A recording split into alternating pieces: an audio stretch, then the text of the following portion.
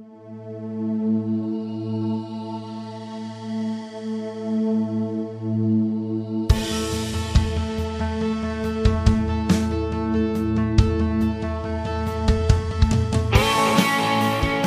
to the Westminster Effects Doxology Podcast, where we explore popular practices, songs, and ideas in the modern church world in the light of Sola Scriptura and Tota Scriptura. I'm Cody Fields, the president of Westminster Effects. Go buy guitar pedals at westminstereffects.com. You can join the discussion at the Westminster Effects Doxology Podcast Lounge on Facebook. You can support the show at anchor.fm. Even $1 a month is appreciated. And you can subscribe and comment on Facebook and Instagram. If you share the show on Facebook, you are entered to win a book every month. And we're coming up on that again, I guess, next week. I'm joined in person by... Hey everybody, it's Bradley Cox, pastor at Resurrection Church in Greer, South Carolina. And as we record today, it is your birthday. Tis so. And also as it records today, it is April 20th, known as 420. So how many weed jokes do you get per year on your birthday? What is that? I don't even know that. 420 is the traditional time for high schoolers who like to smoke weed. They I was about to say shoot up. That's not right at all. They blaze up. They smoke up at 4:20 in the afternoon, so you get the high and you're off of it for the most part by the time your parents get home. We're stumbling over 420. But exactly April how 20th, many pots did you smoke? Right. But 420 is also like the day that all the potheads like to get super, super high. So but you've never gotten a 420 birthday joke. I've never gotten a 420 birthday joke, but this morning, I don't know if this. But this morning he got super blazed. Yeah. So this may explain something strange I saw this morning. I had a early morning coffee with a guy at a local coffee shop called Barista Alley this morning. Yep. And I go up to the counter to order my pour over, and they have this display of, I guess, breakfast muffins, pastries, or whatever. Mm-hmm. And one of them was a hemp. Yep. Pastry. And I'm like, oh, that's interesting. And I didn't know the guy very well that I was meeting with, so I didn't order one. I wasn't sure. For the record, I've never smoked weed in my life. No, I mean, I don't claim some level of holiness that others don't have because of that, but I didn't know the guy very well, so I didn't order. But I was curious. I was like, wonder what that's about. Yeah, you were going to be super laid back for podcast recording. Pastor, is that a hemp muffin? I don't know. Is it? You tell me. It reminds me of this time we were on a missions trip in Jamaica, and we were on a bus going somewhere, and we go through this little village in Jamaica, and you can tell. I mean, there's Rastafarians everywhere. Oh, absolutely. Yeah. And we turn onto this street, and this Rasta jumps out in the middle of the road in front of our bus. I mean, we literally almost ran him over. And he's got a plate full of brownies in his hand. And he goes, you could hear him inside the bus going, "Happy cakes, man, happy cakes." And we just start dying laughing. It sounds like an episode of Family Guy. Yeah, right. Yeah. We all start dying laughing. And I just, I've never had any form of weed whatsoever, smoke or otherwise. And I just said out loud, I said, I wonder if those, marijuana brownies can really make you that high. And there's a lady on the trip from our church who's probably in her early 50s. And she goes, "Oh yeah," just like that. It was hilarious. That's great. Bradley pulls out his notebook and is like, "Ethel, private confession." All right. That's right. And as you've already heard his voice, for those of you who don't know, we are also joined via the internet by also a totally lame member of the Triumvirate. This is John Ross, Westminster artist. Westminster Effects artist, Augsburgian Christian. And despite how it apparently may sound, totally not stoned, from Lincoln, Nebraska. He was playing the guitar when we logged on. I was. So hey man, back today. Hey man, check out these words I wrote. But anyway, here's Wonderwall. Yeah. I don't even know if I know Wonder. I mean, I know the song. I don't think I've ever played Wonderwall. I also have not played Wonderwall. Have you played Wonderwall? No, but when I hear Wonderwall, like, again, I was at a Christian college, so we weren't smoking weed in the dorm, but yeah, I have these memories of that song just playing. Oh, of course. Again. Yeah. I mean, I don't know. My that's the stereotypical like open mic song. That's why it gets that. I mean, I think that was the stereotypical open mic for like the half a generation before ours, Bradley. I think like if I were to pick one, at least from my own experience, it's probably Good Riddance, Time of Your Life by Green Day. Mm-hmm. Yep. I mean, that one is, yeah. Yeah. Oh, yeah. So I don't have a good transition, so we'll just go into it. I would not call Good Riddance, Time of Your Life by Green Day a blessing, and that's what we're talking about today. So in the Inquisition post 2 weeks in a row, because we didn't get to it last week, but we just decided, hey, let's make it the main topic. Hayden Aiken asks, how do we talk and think about God's blessings? He says he's not talking about the quote unquote favor itself, but rather the fruits. So the actual, not limited to, but including material and financial blessings. We Reformed types are pretty wary of the subject to a fault. Some sects focus on them to a fault instead of putting their affection on the bestower of the blessing himself. So do we pray for blessings? Do we give our tithes and maybe more and then expect God to bless that with greater abundance? Do we ask God to bless us materially? Do we affirm to other believers that he will if we do so in faith? Do we gain God's favor when we trust him with our finances or other sacrifices? What does Scripture say? This is touchy because I think non-word of faith Christians are scared of talking about blessings from God because we want to avoid them being our focus, but that has caused me to feel constantly alarmed when talking about, maybe talking about blessings, perhaps presumptuously. And so there's a lot of you could say loaded questions sure. in that one big question, but I think it's a legitimate thing to talk about, particularly because Westminster Effects is my business. Mm-hmm. Yeah. I got to pay bills, right? For sure. And so in terms of material blessing, well, I've asked God for sales. Yep. Right. Yeah. And we trust that God provides everything in some form or fashion. Right. Mm-hmm. And, and particularly when sales are slow, it's like, hey, God, I don't know where this next sale's going to come from. I got bills to pay. Help a guy out. Yeah. I mean, I obviously think, more reverent than that, but sure. I mean, I think the perspective that we need to come with this at is we need to realize that spiritual blessings and physical blessings, material blessings, tangible blessings, don't exist in a vacuum from one another. They're not mutually exclusive, necessarily. That we need to focus on the giver, right, not on the gift.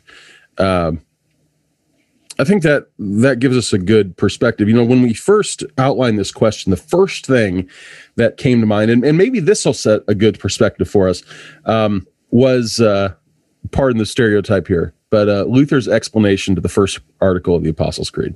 I'm just gonna read it. I think I might know it from memory still, but take a listen.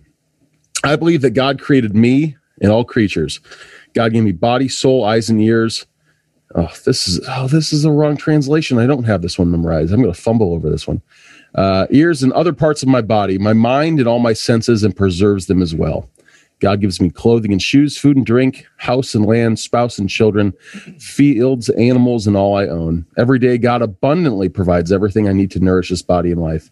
God protects me against all danger, shields and defends me from all evil.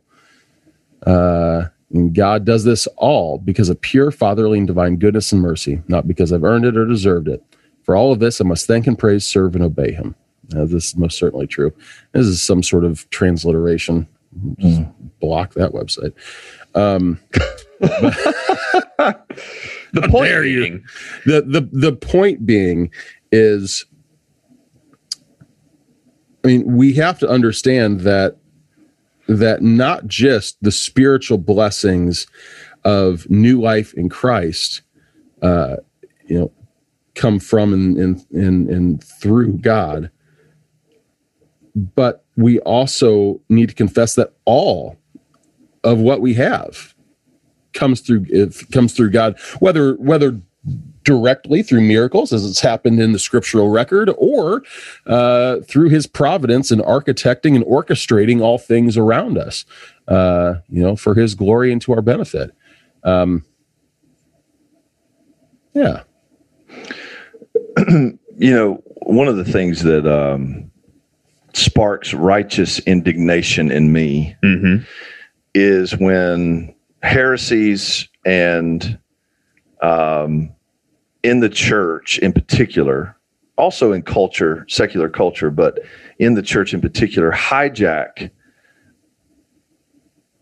our ability to think and talk and speak well about biblical ideas. Yeah. Examples: healing or blessing or spiritual gifts. And in the Reformed community, one of the things that concerns me is there seems to be in certain parts, I wouldn't say this is necessarily true of the podcast lounge, but in certain parts of the Reformed community, there are what I would say hypercritical dialogues and conversations that take place about biblical ideas that to me feel like we're throwing the baby out with the bathwater. Yeah. And the reason, and I think, some of that conversation is sparked by a right reaction to heresy and twisted truth. But if a train comes off the rails and crashes and there's a spectacular wreck, you don't just throw the train away and abandon the track. You need to go back and find out, where did it come off the rails? Yeah. And so if we're to talk about blessing, for example, I think one of the things that or the place at which the word of faith and prosperity preachers come off the rails, for me, this is my opinion, is their understanding of faith. It's not necessarily their understanding of blessing that's the root problem, or their understanding of healing, that the Lord might want to physically heal someone or materially bless someone. It's being open to that being something the Lord wants to do. It's not their problem. Their problem is their understanding of faith. They treat faith as though it's this belief currency that I muster up and use and work. This is the language they use. Yeah. I use and work my faith to get God to do these things, that heaven is waiting on me to procure the blessings that Christ won and secured for me. And therefore, if I just exercise my faith, then I'm going to be able to take what's mine, that I'll be able to realize all the benefits of the kingdom at will as I exercise faith. And that may or may not be a completely accurate description, but I think it's pretty close as to how they use faith. It sounds pretty close to Roman Catholicism and the treasury of merit. No, that's what I'm saying. There's nothing new under the sun. And and what we have to understand is the Bible talks about faith as a gift. It's a gift that works, and it works not because I muster it up and use it, but it works because God has given it to me, and He's by the Spirit. By the power of the Spirit and the Word. Faith comes by hearing, hearing by the Word of God. It is a means through which God's grace works in my life. And that grace can be something that's realized in abundance. Paul says in Philippians, I know what it's like to live in abundance, but I also know what it's like to live in lack. Yep. And in all these things, I've learned the secret of contentment. I do all things through Christ. So it's not like Paul it was a totally foreign thing for him to be a blessed man. Mm-hmm. But it was also not a foreign thing for him to suffer and maybe not know where his next meal's coming from. Right. But he had learned through dependence on Christ to be content in all situations, which is another level of blessing. Yep. And another level of spiritual maturity that's achieved through dependence on faith. Again, faith that is inaugurated by the work of God's grace in me, not my belief quotient that I stir up and get him to do things for me. Yeah, right. Blessings aren't a payment for faith. They're not compensation or a reward. Mm-hmm. They are the nature of God. Like that is what he seeks to do. It's not like, John had extra faith for this month, or he really believed for that new car. Mm-hmm. You know, and so I'm gonna give it to him. Gosh darn it. And really, you know, we see that one of my, favorite to say, but probably, you know, least favorite to have to say is, you know, God isn't a vending machine, right? It's not not an investment opportunity. And we see this come up with offerings and tithing a lot, especially if they're trying to,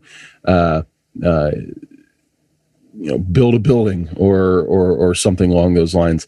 We often see the Malachi passage brought into that. You know, bring the whole tithe into the storehouse and see that I don't multiply it. But God's not talking about a return on investment there. You know, he's talking about his faithfulness and requesting and requiring faithfulness from his people. Mm-hmm. Yeah, and I got people are kind of shocked at something that I said in our deacons meeting the other day, where you know, I said, you know, our church is in a good spot financially. And I was like, yeah, it's like God honors faithfulness or something. And he does.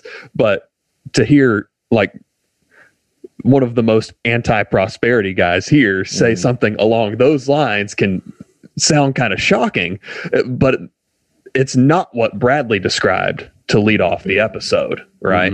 It's not, well, we weren't naming and claiming, we weren't stirring up faith in order to get these things. It's we just wanted to steward this church well. And God was like, all right, you've been faithful with that. I'll give you a little bit more to be faithful with. We'll see how you do there, right? Yeah, and I mean, I think the key word that you just said was stewardship. You know, we do think of ourselves we should think of ourselves as New Testament Christians as stewards of God's good gifts. Yeah, and all gifts are good. You know, the Apostle Paul wrote in 2 Corinthians 9, and he's talking about giving. You know, I mean, I would say to the Reformed community, we cannot ignore this passage from Paul where he says, whoever sows sparingly will also reap sparingly, and whoever sows bountifully will also reap bountifully. Everyone must give, and he is talking about financial. He is taking up an offering for the suffering Christians in Jerusalem. Each one must give as he has decided in his heart, not reluctantly or under compulsion, for God loves a cheerful giver. And God is able, listen to this, God is able to make all grace abound to you, so that having all sufficiency, you know, having enough, right? We're not talking about building bigger and bigger and bigger and bigger and bigger barns to hoard stuff up. We're talking about having enough. Yeah. God's able to make all grace abound to you, so that having all sufficiency for what? This is the question. Sufficiency in all things at all times, you may abound in every good work. So this is the same Apostle Paul who will say in Ephesians that we're created in Christ Jesus for good works, which the Lord prepared in advance for us to walk in. So I'm not called or created for every conceivable good work. I'm called and created for the good works God has prepared for me to do. Res Church exists to do the good works that God has set forth for us to do. And here's what we know. He's going to, in and through, the faith he gives us to be faithful in what he's asked us to do, he's going to give us all that we need for those good works. So when Res Church is having a meeting of our trustees and we're looking at what we, relative to recent years, is an abundance of financial resources, we're asking the question as a church, and we did this on Sunday. I mean, we had some things we're wrestling with, some good works that we're looking at, and we're going, what would the Lord have us do? He's given us this, so what would the Lord have us do? And we made some decisions about generosity, right, as a church on a couple of different levels. And I can't go into details, but we made some decisions about being generous in really two specific areas, and also looking at some stuff down the road with facilities that in our mind, I feel like our conversation centered around what are the good works God's called us to do, and how do we steward these resources related to those good works. And I think that's a great way to think about blessing. But yet in that meeting, I can think about a host of other meetings where we're going, all right, how are we gonna do this? Because it doesn't seem like we have enough. And those are the times where the Lord is being just as kind to us and leading us into greater dependence as he is when we have more than enough, and we're making decisions from that standpoint. Yeah. One thing that's kind of jumped out at me recently is 1 Timothy 6. As for the rich in this present age, charge them not to be haughty, so not prideful, nor to set their hopes on the uncertainty of riches, but on God, who richly provides us with everything to enjoy. Right? So you are commanded. You are absolutely commanded by God to enjoy your stuff. Yeah. You're commanded to enjoy your house, to enjoy, since this is a partially a gear podcast, to enjoy your pedal board and your amps and your guitars and whatever. You're not setting your hopes on that. Right. But if God has provided it to you, you are commanded to enjoy it. Yep. And then he goes on, they are to do good, to be rich in good works, to be generous and ready to share, thus storing up treasure for themselves as a good foundation for the future, so that they may take hold of of that which is truly life.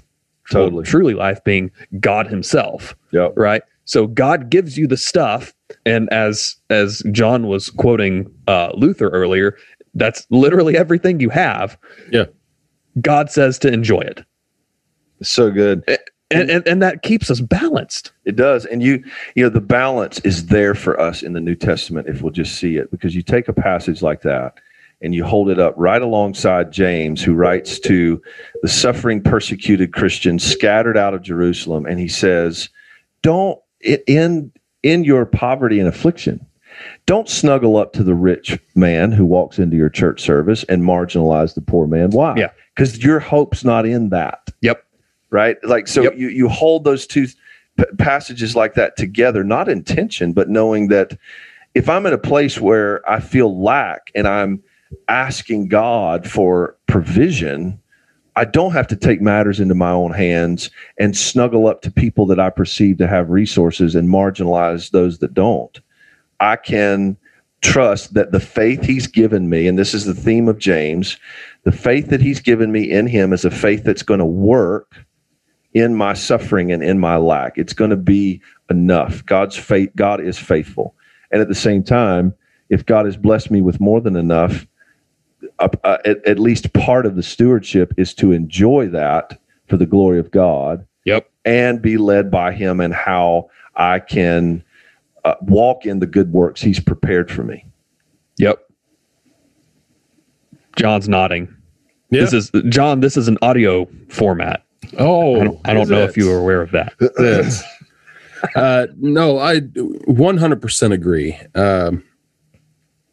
And you know, something oddly that popped into my head, and I don't know what brought it up, but it was something around the topic of blessings and believing for something.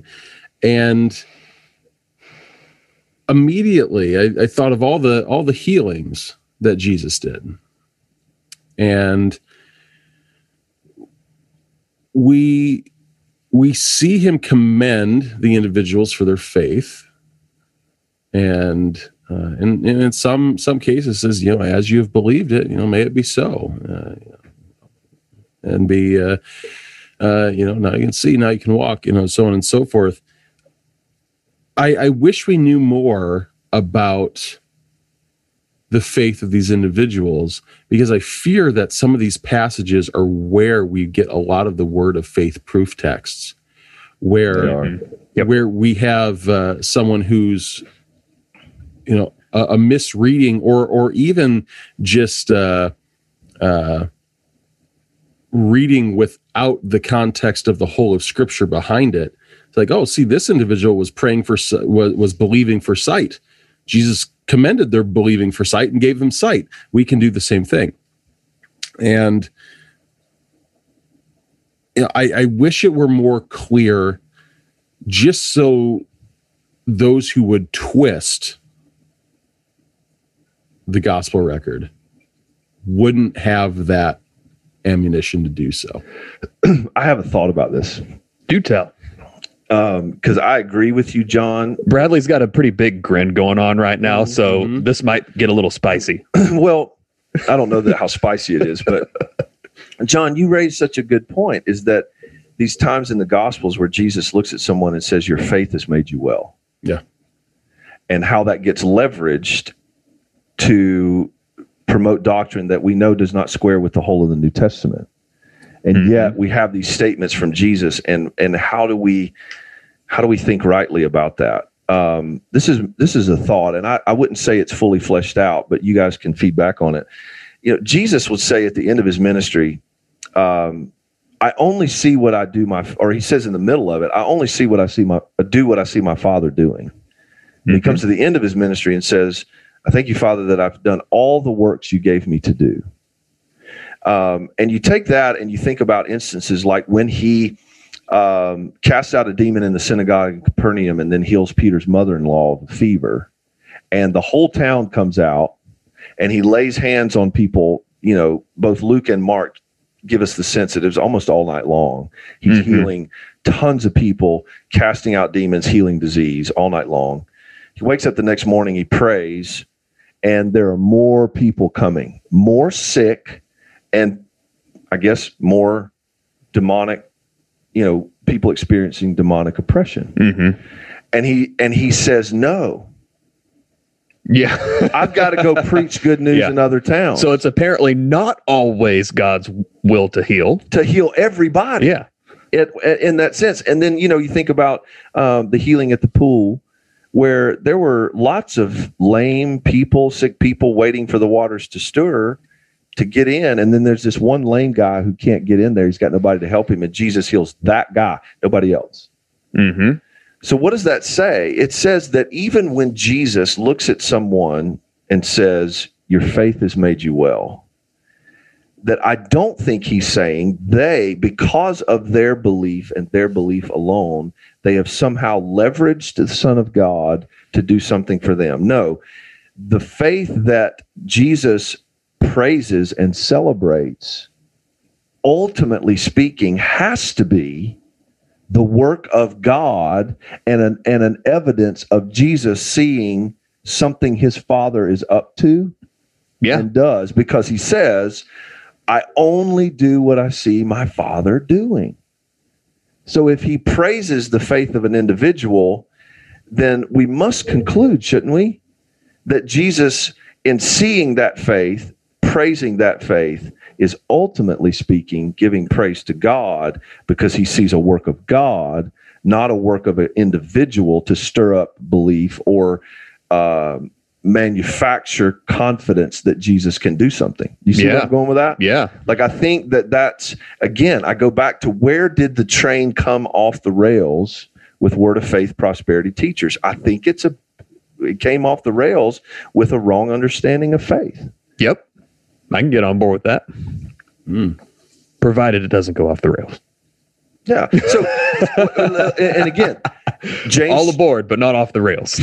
You've kind of poked a bear with me this morning. It was that weed brownie you ate at it was the hemp shop. It was the hemp brownie. So James chapter 5, James talks about the prayer of faith. And here's what he says. The prayer of faith will make the sick person well.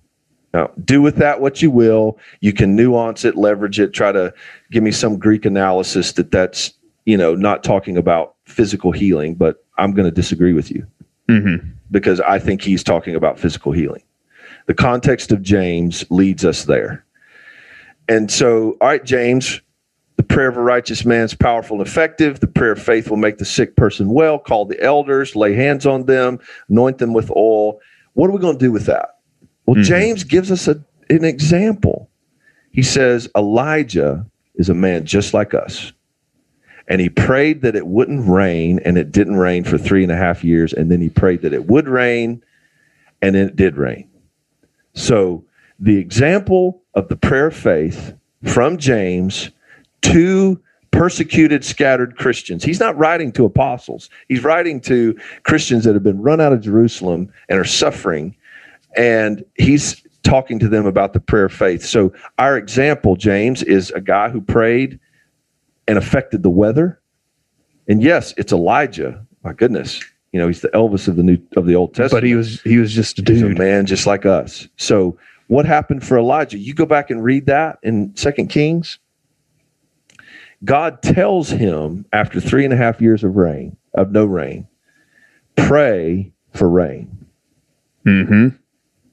When he stares down the prophets of Baal after the altar is soaked with water, when Elijah prays, and I'm paraphrasing, but he says, let these people know that you are God and that I have done all these things at your word. Elijah is not willy-nilly soaking altars and praying to affect the weather. He's being told by the God of heaven and earth, ask me for this. Ask me for this. And so the famous event where he sends his servant off after praying 7 times and nope, there's no sign of rain. Nope, there's no sign of rain. Then he comes back. I see a cloud the size of a man's hand. All right, go warn the king. I hear the sound of the abundance of rain. So the example from James of the prayer of faith is not exercising, working our faith to get God to do something. It's listening and praying according to what we hear. It's being led by God in what he's doing. And then we talk about this all the time in the Reformed circles, that prayer is a means through which God works. He's sovereign. He's determined the end from the beginning. And he's in his determination, he's made human vessels in prayer and proclamation to be the vessels through which he does his work. And even like Romans 8, we don't even know how to pray in the first place unless we're led by God. The Spirit helps us in our weakness. So I have room, and this may not be true for everybody on the 3 of us necessarily, or everybody listening to the podcast, but I have room in my theology. And I know this gets squirrely because as soon as I say this, everybody's going to start thinking about Bethel and all these, churches and ministries and pastors that have come off the rails. But I have room in my theology for the Lord to prompt me to pray for something that's totally out of my capacity, whether that be physical healing or financial provision, or even for someone, a rank sinner who seems to have the hardest heart I've ever seen in my life to come to faith. I have room for the Lord to say, Bradley, pray and ask me for this because this is what I'm going to do. And be led in prayer in that way. And I think that in the Reformed circles, we would do well. I consider myself to be a part of the Reformed community.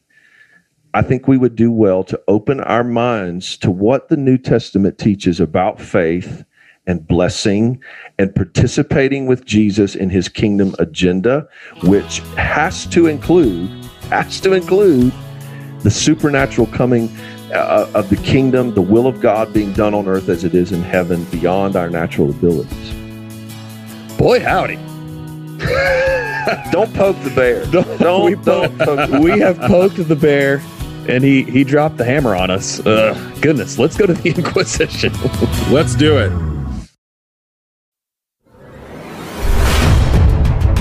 And this is the Inquisition, where you, the listener, get to contribute to the show by asking us questions. And as always, we answer them on the fly, which is pretty much how this podcast happens anyway. As is tradition, we start with Brian Morris, and he leads off with talking about Christian gear, like worship gear groups, but this isn't exclusive to that kind of thing. He says, is the toxicity of Christian gear groups, Christian Twitter, and other social media venues indicative of a larger problem within the church? Yes. Yes.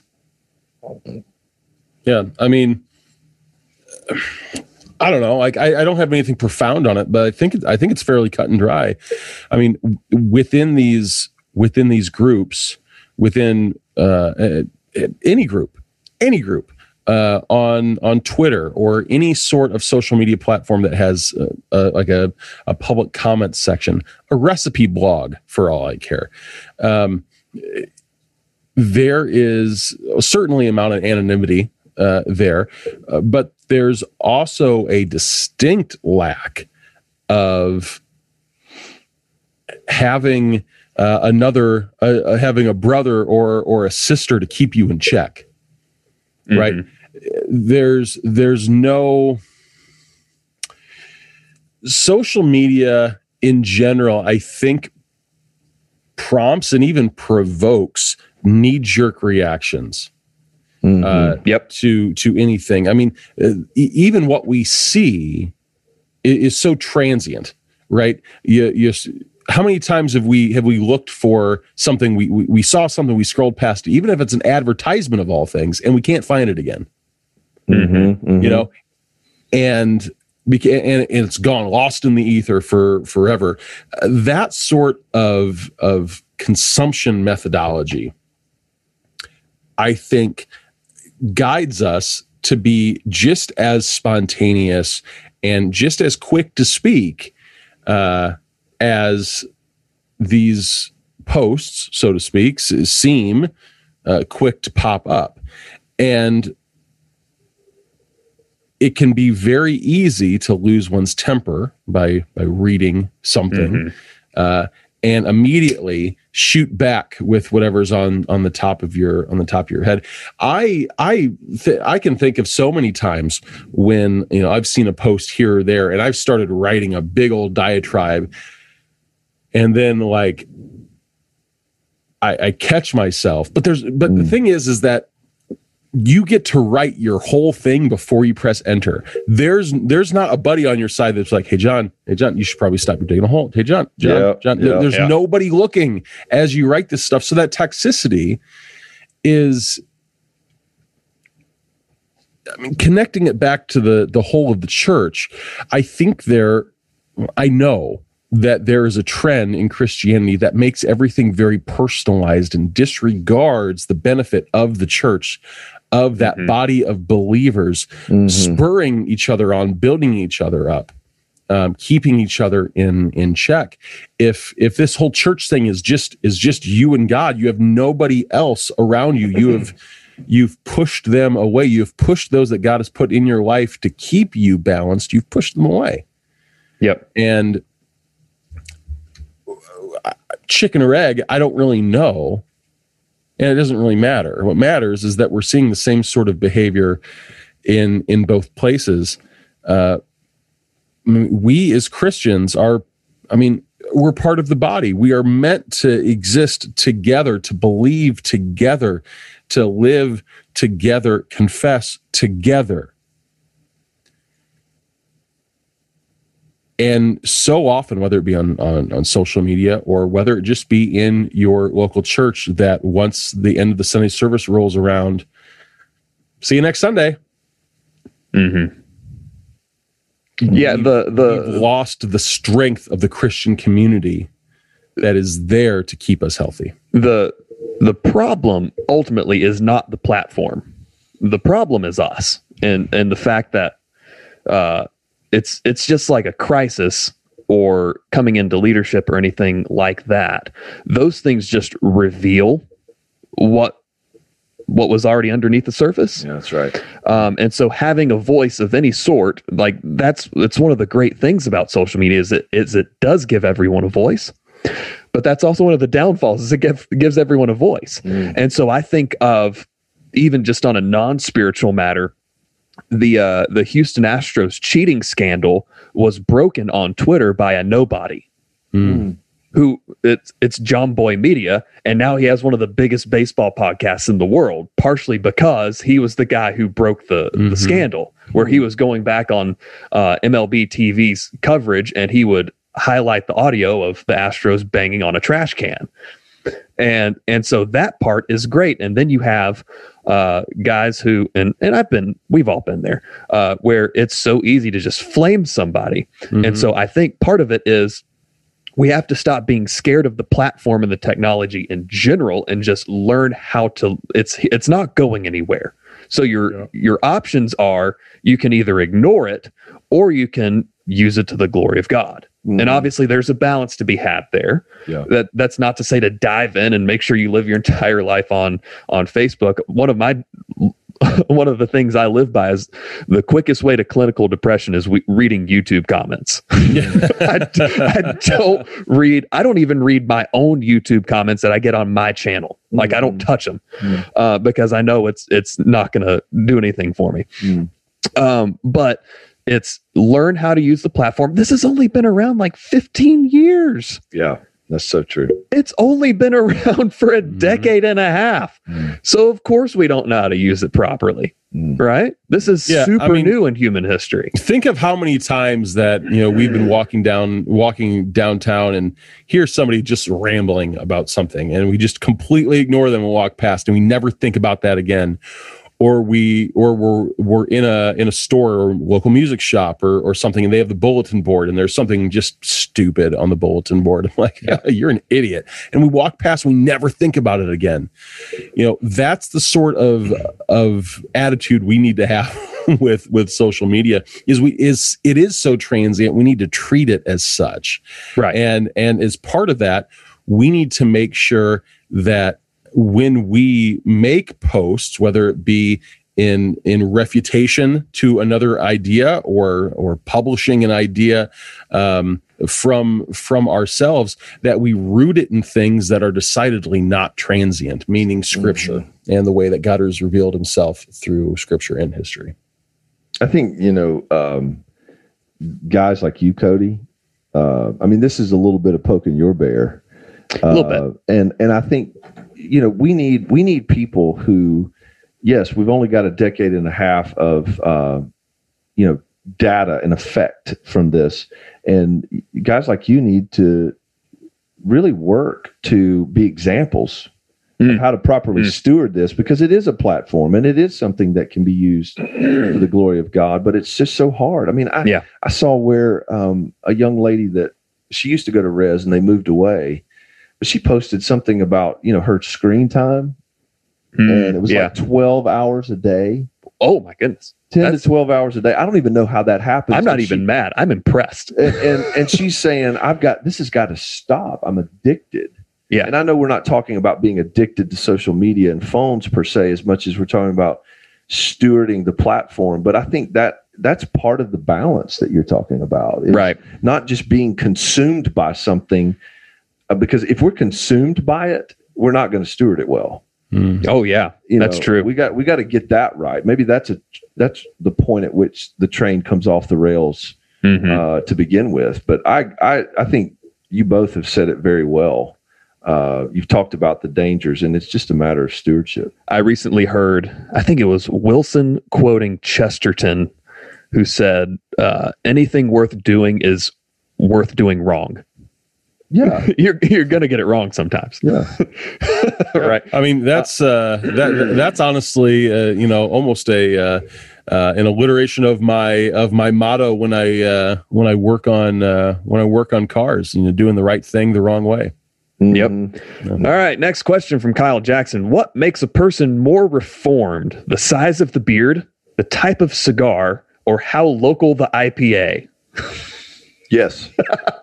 I think Kyle just has like Spurgeon in his head. It's like Oh my that I just want them to say Charles Spurgeon. Like I just want to say him.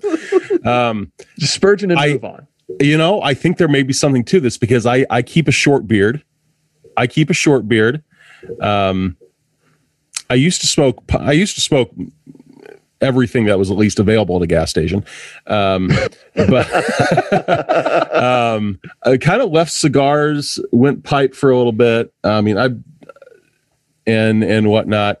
But I don't really do that anymore. And I like malty beer. I don't like hoppy beer. So, I mean, I guess that makes me a Lutheran. I guess that's just what it makes me. Maybe I'm Lutheran at heart then, because I like darker beers. I'm not an IPA. I'll drink an IPA, but I like the darker beers. Huh. Maybe I'm really Lutheran underneath. What's the famous quote from Luther about beer? It's on the inside of. Yeah, I actually have this on my circuit board for the new Luther. Yeah, it's we poked another bear here. He who sleeps long. No, he who drinks beer sleeps long. He who sleeps does not sin. So let us drink beer, or something along those lines. Yeah. Hallelujah. Lines up perfect. I've got a Newcastle in the fridge ready for you, Code. All right. Last one from Austin Dobbs. And this is a little bit heavier. We'll talk about some Christian liberty stuff. Our church wants to resume our indoor weekly community groups. We call them life groups here at Res. You might call them small groups, whatever. And so it's families gathering in each other's homes with the intention of sharing a meal, praying with and for each other. And then he drops my absolute favorite phrase of doing life together, if you will. That's code for drinking. Being Lutheran. So there we go. That's code for being Lutheran. Yeah, Austin Dobbs, welcome to the family, man. Get me your babies. I'll get them wet. He says we have a member in my group who is significantly immunocompromised and has several, or maybe this member doesn't have several newborns, but there are several newborns in the group. And there are also 2 adults who hold to the conviction of refusing any COVID vaccination now or in the future. He's like, so how do we navigate the conversations of how to bring these people together for a weekly, well, it's going to be unmasked because you got to eat meal. Yeah. Well, you got yourself a doozy there, Austin. Yeah. So, I mean, here's where I go for both sides. So you got the immunocompromised, and that's a legitimate concern. Yeah. And then you have the people who have, I think, legitimate concerns about the vaccination. I'm very pro-vaccination, and the more I read about it, the more I'm good with it. I've had the first dose, so cards on the table. I think I've had Johnson & Johnson. I have no blood clots. Just for the record, for everybody. But my leg's been really hurting. I don't know what's going. I'm kidding. I'm fine. Promise. So 1 in a million. So you're saying there's a chance. There's a chance. I knew it was coming. Both, and there's Christian liberty to be had on both sides, right? Especially provided they're going to church. That's what we're commanded to do, right? You're not commanded to go to a small group. Yeah. Both sides need to be reminded that we're not to have a spirit of fear, whether it's of a vaccine or a virus.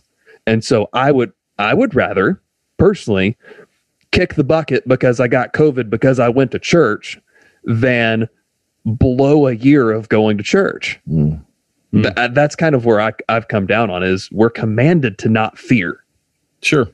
And so whatever decision you come to can't be rooted in that. Yeah, that's all. Exactly. And to clarify where I know your heart is on this, you're not saying be stupid. And when it comes time to pass the peace, spit in your hand and then shake. Don't lick doorknobs. Don't start a spoon train at Walmart. Yeah. Oh my God. I don't know what that. I don't even know what that is. Although arguably, I'm not sure how that could be worse than just being at Walmart. But I mean, you're not wrong. Why do Walmarts all smell the same? Smell the same. Also, all those crummy neighborhood grocery stores, they all smell the same. Think about that. Yeah, I mean, the fear part is definitely part of it, but I think communication is going to be key, and talking to these individuals one-on-one and asking and put it in their court, ask how you can care for them in this context. But don't say, hey, Jim has lupus and can't get the vaccine. And since you're not going to get the vaccine, I need you to figure out what no. Just say, hey, we're getting back together. We want to get back together. As you know, our group is made up of people who have all sorts of different viewpoints. I want to hear what your viewpoints are and how I can care for you as we look to get our life group, whatever, back together. And do the same for the individual who has the immune system disorder, and say, hey, we're both aware that we've been blessed by a unique group with very different viewpoints on COVID, on vaccination, on health and precaution. I want to know how to make you comfortable and how you would like to be cared for in the midst of this, and how we can talk safety and health in the midst of coming back together, and open it up as a conversation in a way that doesn't act like you're punting it and making it someone else's problem. I don't even know if this is your problem, Austin, but it sounds like you have the heart to make it your problem. And that's okay. Because I don't think any of us can just say, here's what you do. You wrap the immunocompromised person in saran wrap, and then you have the two anti-vaxxers drinking vodka all night so that their saliva is sterile. We don't have an answer for this. But rather than assuming someone's viewpoint based upon what they've said in passing or on social media or whatever, or assuming how somebody with special needs would like to be cared for, I think this is a circumstance where it would not only be the most pragmatic to ask them, but I think it's gonna show them, the other individuals, it's gonna show them that you're invested in them, that you're invested in their care, their viewpoints, and how they want to live their life. And I think there's a net benefit there. Maybe the answer is going to be, I guess we're not going to go in person for a while yet, but is part of that, you've still spoken care to these individuals by your line of questioning. There's also the option before I throw it to you, Bradley, for final thoughts on this, is there's also the option of going in person, but FaceTiming someone in. If they're unable to be there. There is that too. Mm-hmm. Bradley, as a paid pastor, how do you think you'd go about this? Well, to be fair, not paid by us. I mean, right. So we get the seconds there. I think this is coming to a head because with the availability of vaccines and maybe some level of herd immunity that's coming about, I think the church is going to have to make some decisions. There are churches that have just already gone full on with everything, and depending on where that church might be, and they're not taking any precautions whatsoever, and it's just whosoever will come and participate. But for the churches like Res, who still have some level of precaution, or even lots of precautions still in place, decisions are going to have to be made about at what point are we going to be fully operational, and how is that going to affect people that are within our worshiping community that we need to care for. And I think that you're right, John, to say that a lot of conversation is going to have to happen. And I think at a base level, we need to remember that all of this stuff about COVID, mask, no mask, vaccine, no vaccine, meet in person in this kind of setting, still maintain 6 feet, do not maintain 6 feet. All of that's a matter of conviction at this point, right? In the same way that someone might choose to smoke cigarettes and put their health at risk versus someone who chooses not to smoke cigarettes and put their health at risk in that way. It's a matter of conviction. And people should always matter more than our convictions, I think. the people that we are, to use your favorite phrase, doing life together with, whatever that means. I think those people should matter to us more than our convictions. That doesn't necessarily mean we have to compromise on everything. There at some point, somebody's going to have to say, it seems good to me in the Holy Spirit that we're going to do this and so, as James did. But somebody's going to have to make those decisions. In this case at Res, I will in some situations, but there's no reason to me why a group of believers in a small group could not have the kind of conversation that John's talking about, where how can I care for you? How can we care for each other and still do what the Bible commands us to do? And put those people ahead of, if I take the approach that I'm just not going to hang out with Christians who wear masks, that's dumb. Yeah.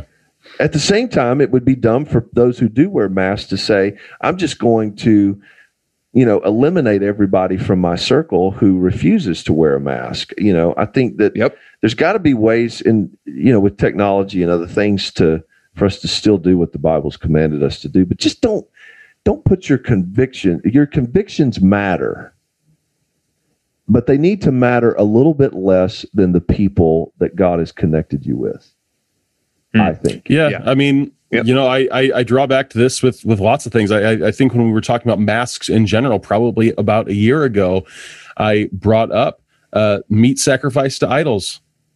It's okay, but if it's going to cause a brother to stumble, protect their conscience. Yeah. Right. I mean,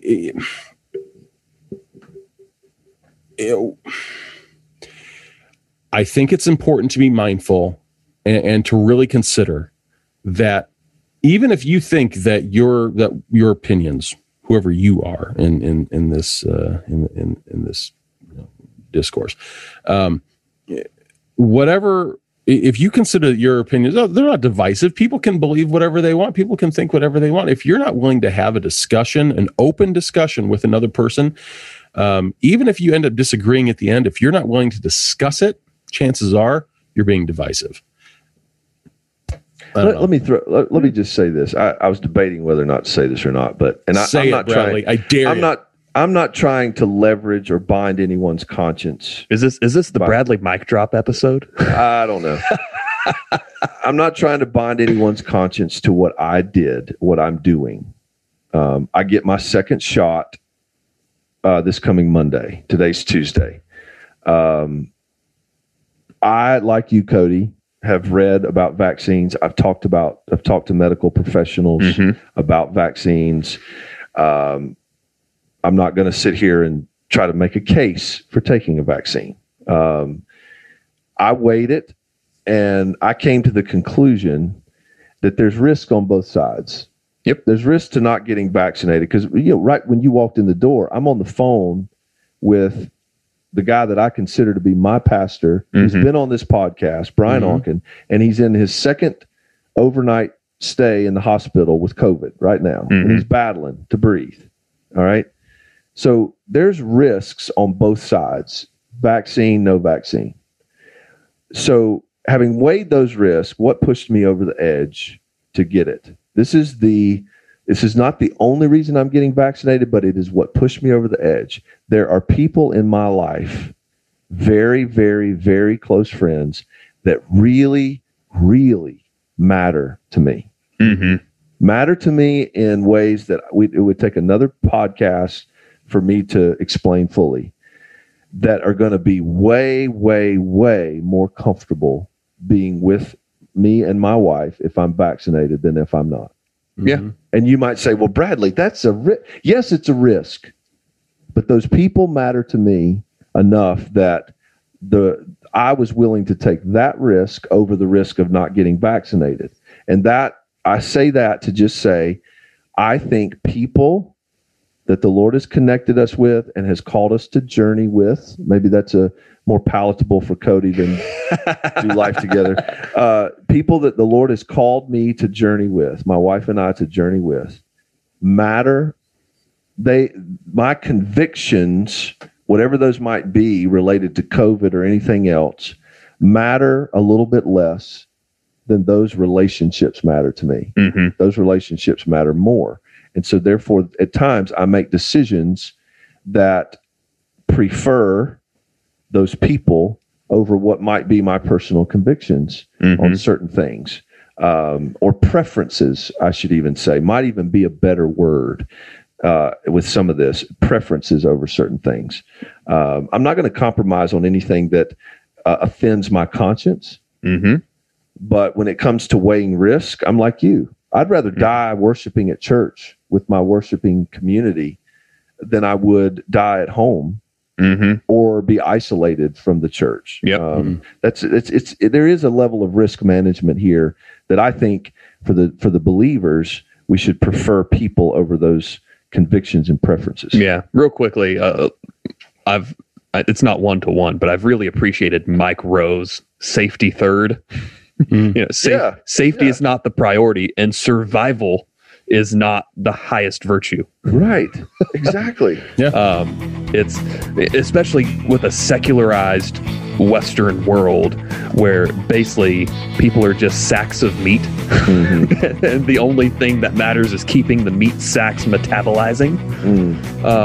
Where we understand it's a lot more than that, right? Yeah. So anyway, thanks for listening. We'll see you next week. Well, you'll hear us next week. We won't see anybody. Goodbye.